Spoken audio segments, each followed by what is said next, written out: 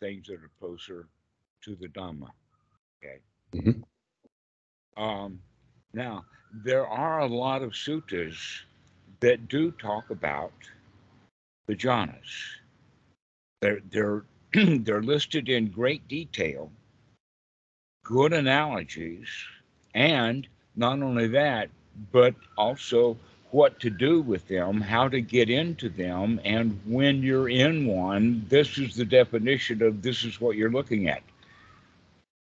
Okay, then in fact, that's what the jhanas actually mean.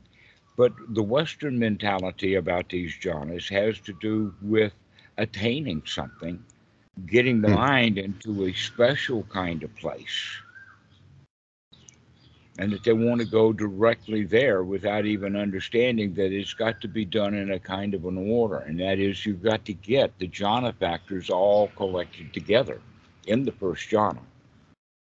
And then when you're in the first jhana, you basically pick and choose which object of that group that you've gotten together. And that then defines what jhana you're in. Okay. And the example of that has to do with that when we're actually in the first jhana, then the object should be the applied and sustained thought, which means keep coming back and coming back and coming back to the here now, coming back to the seeing what's in the mind, coming back over and over again, uh, which is the applied. We keep applying the mind back to the Dhamma, back to the wholesome, back to the mind that is free from hindrances, which is the first and most important of the factors of the first jhana. So there's six factors. Actually, in some suttas, five, and in other suttas, there's six. And the Okay. Anapanasati Sutta actually uses all six. And what is that sixth one is that the body is relaxed. Hmm. And when we mean the body is relaxed, that means that it's free from tension, free from uncomfortableness, free from fear, free from dangers, free from bad air. You know, got to get the body in a really nice, comfortable state so that it can get really relaxed. And that's part of why we do work with the body is to find where all the tensions are so that we can relax them. Okay. But then while we're doing that relaxation, we're talking about relaxation. We're not thinking thoughts about, oh, I've got to go get this done after I relax. I've got to go blah, blah, blah, because that keeps everything unrelaxed. So taking those kind of unrelaxing thoughts out of the mind is also part of the relaxing of the body, that we think about relaxing thoughts.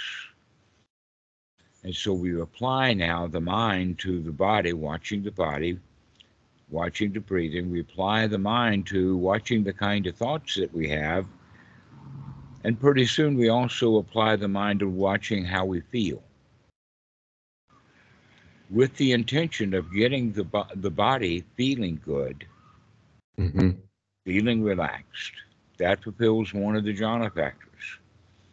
Getting the mind out of the hindrances fulfills another one. And not only that, but we keep applying the mind to this and sustaining it so that we get both the body and the mind gladdened up, brightened up, kind of like a shoe shine for the mind and the body. And when we're all polished up, now we can use those two things for the feelings, because the feelings are always the result anyway. That when the body's uncomfortable, we feel bad. And so when the body becomes comfortable, that gives an opportunity to start to feeling good, as well as the fact that we're talking ourselves into it. Why? Because that's the kind of wholesome talk that we're using, the Dhamma talk, rather than the unwholesome thoughts that would be the hindrances. All right, so now we're beginning to gather the factors, because the next factor that's on the list of the first jhana is actually that feel good that we get from getting the body to feel good, to get the mind to feel good, and so we actually start to feel good. And this is the Pali word is sukha, which actually is just the opposite of dukkha. Mm. And it has definitions in the Pali dictionary of safe and secure. We actually feel safe and secure. Now, here's the funny part about it is a lot of people go off on retreats, and in that Dhamma hall, they don't feel safe and secure. There's lots of eyes in there. Oh, am I doing it right? Oh, I want to fit in, and all of that. And so they go in there Yeah. troubled and filled with fear. So it's actually for the beginning students is to not do it in the Dhamma hall, but to do it off in the woods, under a tree, in an empty hut, under a pile of straw, Mm-hmm. things that the Buddha would recommend rather than Yes. what's available. Okay, so once we can begin to feel safe, secure, and comfortable, just like the body is safe, secure, and comfortable, now with those thoughts that we're having, we add the next ingredient, which is the key important point, and that is satisfaction. That what we're doing right now is okay. Everything is all Mm-hmm. right. Satisfaction. Why? Because dukkha is dissatisfaction. We've just arrived to a state of satisfaction. This is good enough. Mm-hmm.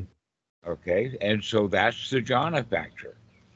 The next jhana factor comes, the word piti, comes from the confidence that we get that we can become satisfied. Because in the beginning, we're not sure. So we Mm-hmm. have to actually play with and become satisfied. We have to practice being satisfied. And with students who come to their meditation and are dissatisfied, they're unsecure, then that means then that they're not practicing correctly. That the practicing correctly is actually to practice being satisfied. And with that, it grows, the sukha grows into piti, which now is the quality. This is also the fourth item on the Eightfold Noble Path that I've been secretly talking about the Eightfold Noble Path all along.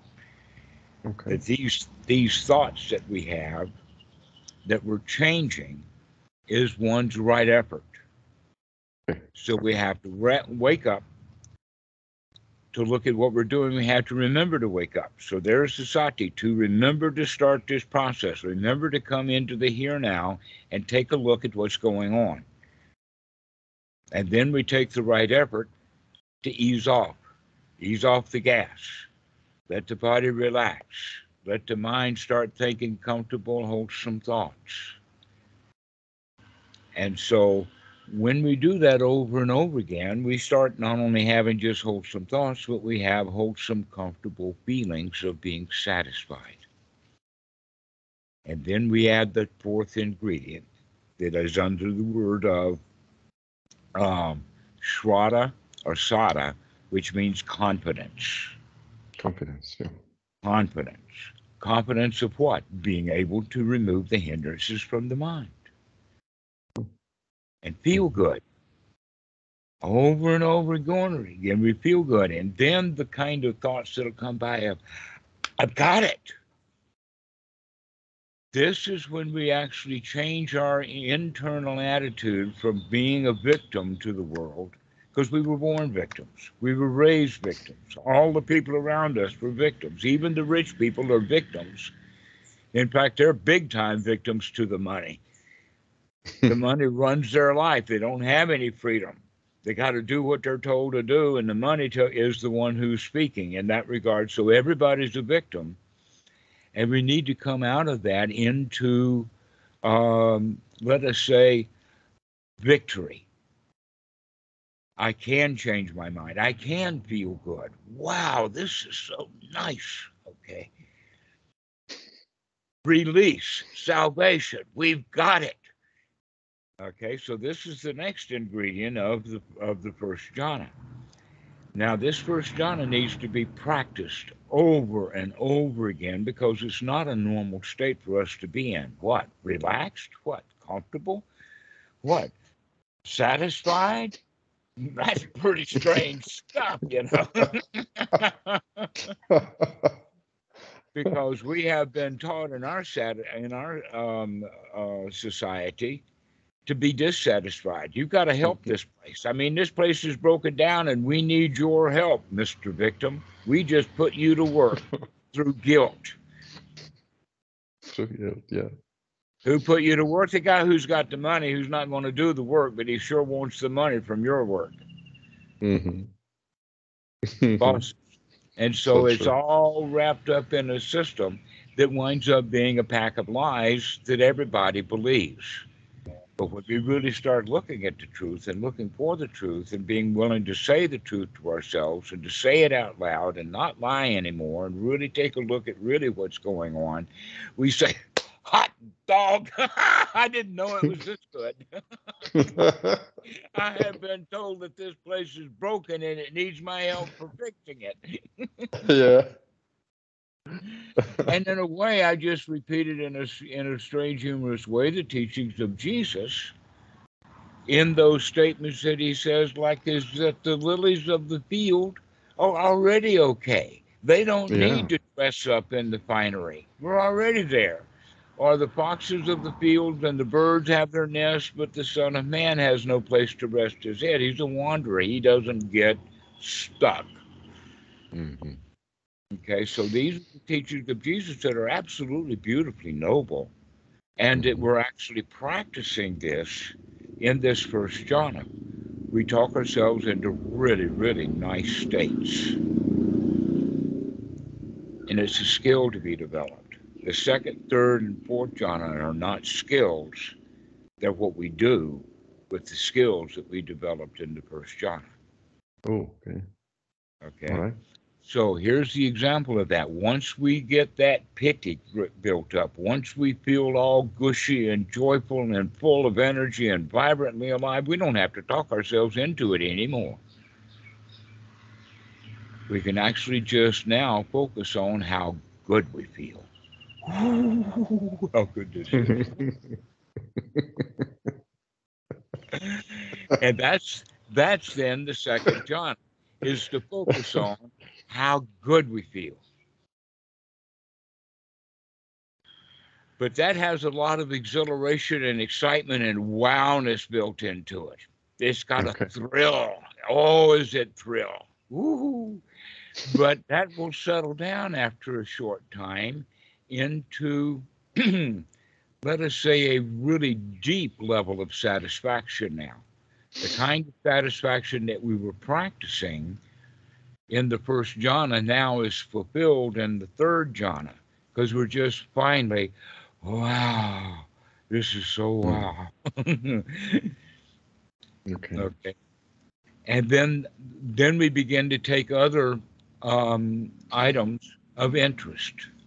So in the first jhana, the item of interest is what kind of thoughts are we having? What are we doing with these thoughts? Are we doing the right thing with these thoughts, etc., like that, applying the effort to have very high quality thoughts. And then the second jhana is the reward that we get for talking ourselves into feeling so nice. And now we can actually just experience it without having to keep that crank going anymore. We can just let that crank go. We don't have to crank ourselves up. We already are high enough. To me, sounds very good. Okay, so that what this actually means is that these are ordinary states because children get themselves ecstatic. This is a natural human state. There's nothing really off-ball weird about it. That it's actually something that we can experience joyfully because we're capable of that. That's one of the things about the Western Buddhism is that they've got a lot of magical beliefs built in to these states. And then they're trying, when they're practicing, they're trying to get into the magical states that they made up for themselves. And then they're really disappointed because they can't do what they wanted to do, to where the teachings of the Buddha is quite clear. All right. So, in fact, you could say that that's basically then the two kind of teachings, both at the mundane and the supermundane, and that many people are practicing meditation at a mundane level. And that mundane level is full of thoughts and beliefs about what religion and what my practice should be and what is it to be enlightened and am I there yet and all of that kind of stuff. And we can just rise above all of that and come to the fact of, let's ask a very simple question: how good can I feel? Or better for you, the question is, how good can you feel? If you could feel the way that you wanted to feel, wouldn't you want to experiment with various levels of how good you can feel? Of course. Sounds much better than thinking that all the stuff. Yeah, it Yeah. sounds very good. Yeah. Yes, and so this is really the practice then, is to practice to realize that you are in fact the boss of your life and that you can feel any way that you want to feel, and then decide what you're going to do about it or not. Mm. That's important, in fact, to recognize that what we're doing and how we feel are normally bound up ignorantly rather than wisely. In other words, we do a job that we know needs to get done, and that knowing it needs to get done is because of some rule that we've got set up, Okay. our own ignorance. Okay. And so we say, oh, this needs to be done, and now we go do it. We don't like doing it, but we do it anyway. All right. So there we are, not liking what we're doing, resenting it. Sometimes we throw it down, and then we feel guilty and pick it back up. And so we throw it down out of remorse and revenge and guilt, and we got these cycles of things. This is the relationship that we have with all the stuff that we should be doing. But when we recognize that you can feel any way that we want to, now it doesn't matter what you're doing anymore. You can feel the way that you want to while you're doing it. So you don't have to change jobs. All you have to do is just recognizing that it's your choice. Are you going to do it and feel good? Or are you going to do it and feel bad? And so You this make is the noble application. mm, right effort, right? Yeah, it's the you talk. We're talking about right effort. Now. You make it sound so easy. It is, but you have to make it easy right now, and then Yeah. right now, and then right now, because we're a propensity to start making it hard again. Mm-hmm. We've been trained that things are hard. Yeah. That in fact, if everything was easy peasy and everything was okay, what would newspapers and cable TV and YouTube do? Because nobody's going to watch, because nobody cares, because everything is already hunky-dory. Oh no, we've got to go make a problem to get these people Yeah. curious about. Mm-hmm. They even have a word for it in the old press, and that was, if it bleeds, it leads. Front page news is the biggest disaster we've had today. Yeah. True. hmm Well, what are we going to do when we stop having these disasters?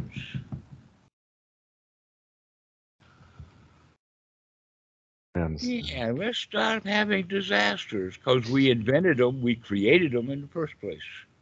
Mm. We made something up.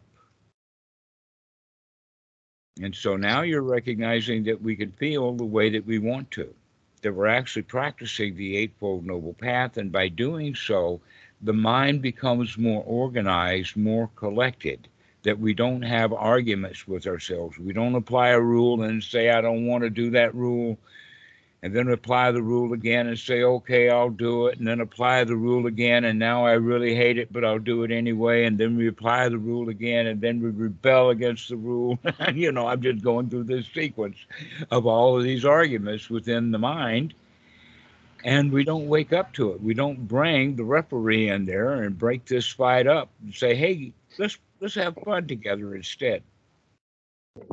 It sounds so good. I mean, it's like makes sense. Well, that's the natural way that we're trained. And by the way, this rule system is also called the parent or called the superego in Freud's language.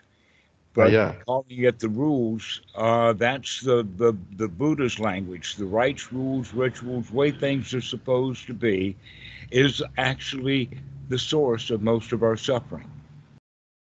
It's our So relationship to our own set of rules.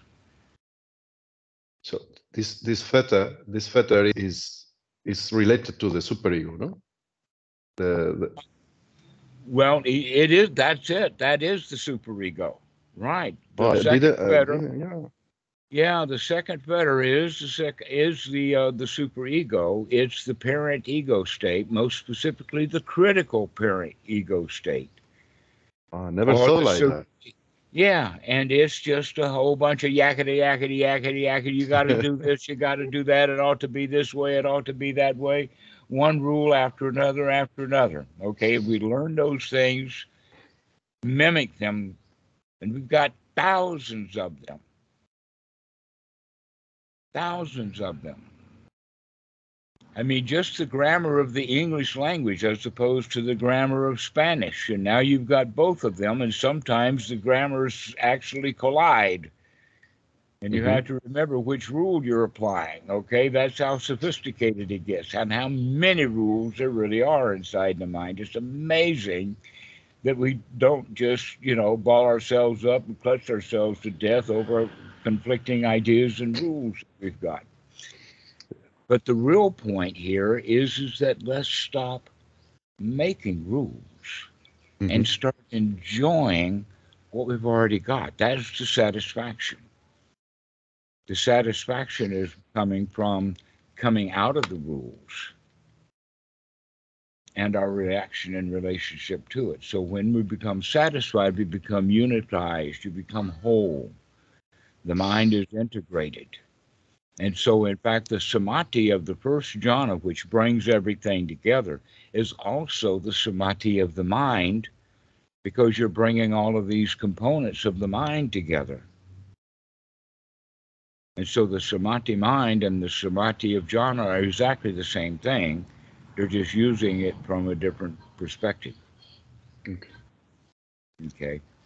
And this is what the Buddha calls the path to awakening. This is it, this first jhana. First jhana. Mhm. The second, third, and fourth jhana are toys to be played with once you've got the skills. Okay. So the first jhana is the path. It's like That is the path. And what is that? Number one, removal of the unwholesome thoughts, the hindrances, the can't do's, the oh no's, the work, the job, the frustrations. All of that has to be removed from the mind as soon as we see it. And if we keep seeing it often, we'll remove it often. And then the thought comes, well, oh, this is a lot of work. No, it's not. This is a lot of work. Thought is a lot of work. And we can yep. see that as an unwholesome thought. And now you go to, no, this is a piece of cake. We're having fun here. Give me. Wow. It sounds and even listening to you feels like that now. Hmm. Like resonates like yeah, yeah. Sounds good. Yeah, and so we could just walk around our spending our lives being in a good mood. Nothing bothers us anymore because we stop manufacturing unwholesomeness. Let other people do that. Yep. That's their job if that's what they want to do. But we're going to start having a good, easy life. I like how that sounds, yeah. Hmm. That we can, in fact, drop all of the problems. The solution to every problem is to stop seeing it as a problem. Just cut right through it. Have you ever heard of the Gordian's knot? Do you know that old story? Goes way back at the Sumer. And there was a Go- knot that was tied in the rope and nobody could figure out. I mean, it was like a big prize if somebody could cut the Oh knot and all of yeah. that. Oh my God. This is 30 years ago or something, or 40 years ago. I heard that. Yeah, they Yeah. teach this to kids, okay? And what did Gordian do? He took his knife out, his sword, and he just cut right through it. That's the solution. Is you just whack. There's no problem here, folks. You don't have to untie it. Cut through it. And so that's how we do the mind. A lot of people are out there trying to untie the mind, and the right way to do it is just slice right through it. Just say, nope, I'm going Mhm, to have a wholesome thought now. I don't have to mhm. worry about where that unwholesome thought came from. Or ways of calling it, we don't need to do psychological archaeology. We don't have to dwell on the problems, dwell on this to find out where they came from. We can just say, oh, that's not a problem, and just drop it. Mhm. That's the way that we practice, is to change those unwholesome thoughts into the wholesome thoughts of success, satisfaction. But we got to practice. Yep. Boy, do we have to practice. Then I often say that we've talked ourselves into feeling bad for our whole lives. We've been talking ourselves into feeling bad. We learned how to do that from mommy and daddy and all of the people around us, and we've gotten quite good at doing just what we're told to do: feel Yep. bad, feel sorry, suck up to somebody, do what we're Mm. told to do. And now we're going to start talking ourselves into feeling good. I've already done what I needed to do. The job that needed to be done has been done. What is that? To cut out the problem. Now I'm safe. There was no problem there in the first place. Mm. And we can do that with, oh, we'll do it later or something. Because right now, it's not a problem. Doesn't exist. Never mind. Let's go back and be happy instead. And needs to be practiced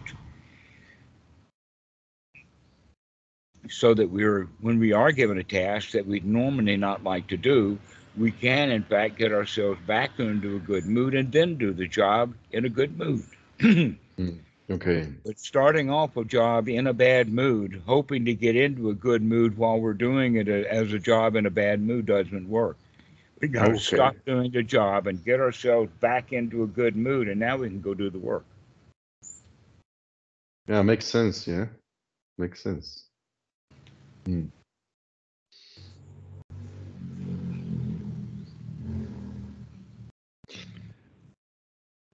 I have a question, Damarato, if I may. When when uh, when we say practices, I mean, I guess it's like coming back every time and having a wholesome thought or discern, just day by day, our daily life, no? Mm-hmm. And during the meditation, the same, and being comfortable and being just happy in the body and the mind. Yes. There That is we, this, yes, sorry. There is this, um, for example, if the people that practice in like 3 or 4 hours meditation a day, do you recommend this kind of practices, like a lot of hours a day, or just relaxing around? actually, um, there has come a kind of a rule or maybe a tradition that started from the Goenka, because Goenka talked about that you need to practice an hour a day. But if you really want benefit out of it, you got to practice 2 hours a day. But then you ain't seen nothing until you practice 3 hours a day. So this was an old tradition out of the Goenka that's gotten Hmm. kind of stuck into the Western mentality.